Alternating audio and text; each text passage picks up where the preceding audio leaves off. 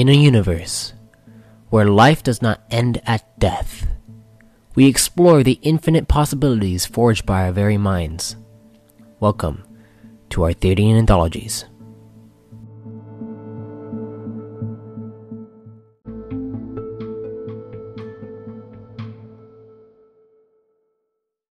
Greetings, fellow travelers and storytellers.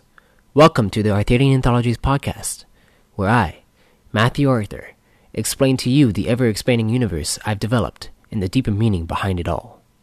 For this entry, there are 5 worlds I will be exploring. They are known as the 5 Pillars of the Core. Each one is featured inside the Reborn in Power Chosen Codex, so I won't spoil too much in this episode. However, it is important to know how these worlds receive the title of Pillar, as this means they are known as the most prominent secure worlds for people to live. Now let's dive in. World building is a major aspect of any storytelling journey. If you are to explain something that happened to you, there is much context that must be given in order for you to tell a great story. This is why I have this podcast, to give you context on this ever-expanding universe. But this entry is for the pillars. The first pillar that the core chose is known as the Harborer. Now, in the legends behind this world, it is said that there have been several disasters taking place amongst the societies that have lived there. However, those legends actually speak of the original harbor that was home to the ancient Votanists and described in mythos as where the guardians of Votanic reside. The core harbor is located in a separate divide, where the descendants of the Votanists now reside, known as Taunus Prime. When the harbor was first chosen, it was primarily home to the Taunus and Nugonians. It wasn't until around 40 cycles past convergence that the Runeforgers established core command in order to safely secure the world. A century went by as the harbor became a world protected by many, causing refugees from warring worlds and natural catastrophes to flock towards this planet. It was given the title Pillar as a testament to it being the safe haven for all denizens of the realms. The second pillar chosen was the Nest, home to the Kantol. Not much of a safe haven though, as beasts of all kinds, including dinosaurs, roam the forests and plains of this world. The reason this planet was chosen, however, is due to the culture that resides on it. If you listen to Entry 5, where I spoke to Jaren Marsilio, we discussed in some detail about this world as its culture revolves around a strict belief of freedom above all else. The Nest was chosen approximately 45 cycles after the harbor. Due to the champion of Venus, Xylo, the Kantol societies grew into sprawling, advanced civilizations, and a new wave of Kantol were born. The belief system of Freya Bzol began a ceremonial trial that granted its people the chance to be seen as travelers. The few that make it their life goals to venture through endless worlds and experience the unimaginable.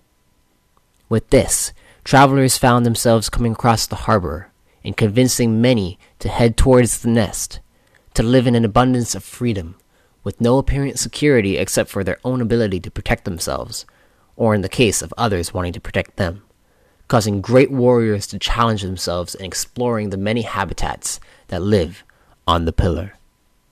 The third pillar chosen was Archaea, home to the Archaean Prime and the infamous Majin Lynx. Around 10 cycles after the Nest was chosen, 2 orders known as the 7 Celerities and 7 Sages met with the Senate as pilgrims on a journey for the realm, Magenium. Being from the temporal shift known as Course, the sages compiled a list of worlds that would be the best candidates to be named the Pillar of Magenium.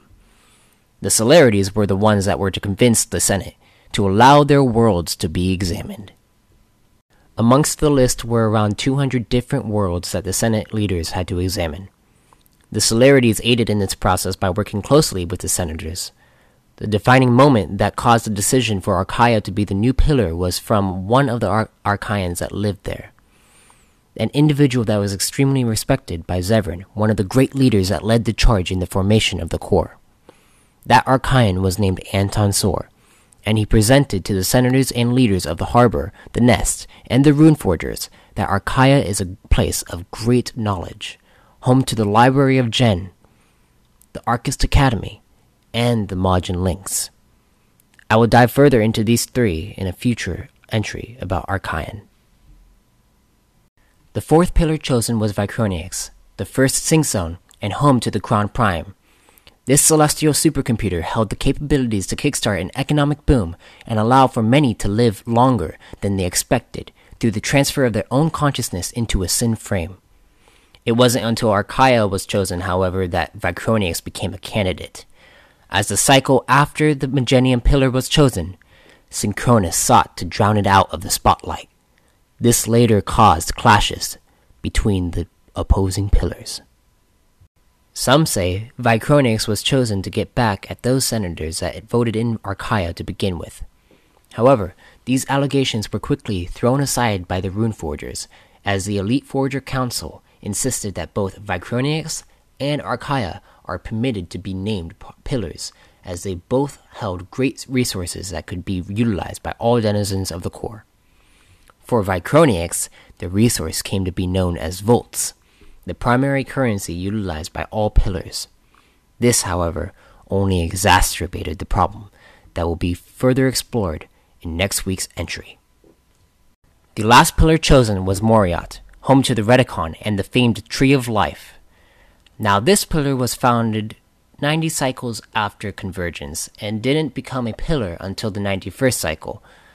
How it came to be chosen was by a rune forger named Azorius, who came across this world due to the inhabitants viewing their own planet as a goddess. What Azorius found was something a bit more extraordinary in his eyes.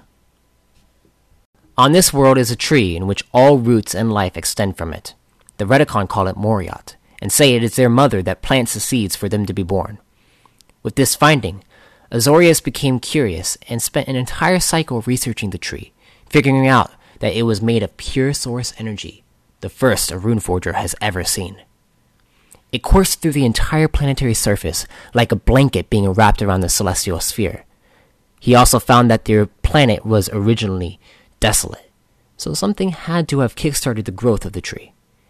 Once Azorius returned back to the runic core, he noticed his own energy felt more alive, that he was attuned to his own source energy more so than any other. All these findings caused the Runeforger to move past the Senate and issue the title of Pillar to Moria as a way to study it even further. For more information regarding Azorius, see the Runeforger's Codex entry at ArthenianAnthologies.com. Once all 5 were chosen, the core finally had one world from each of the main realms to represent as pillars of the core. Although societies came and went throughout the course of the 16,000 cycles the pillars have stood, still, they stood.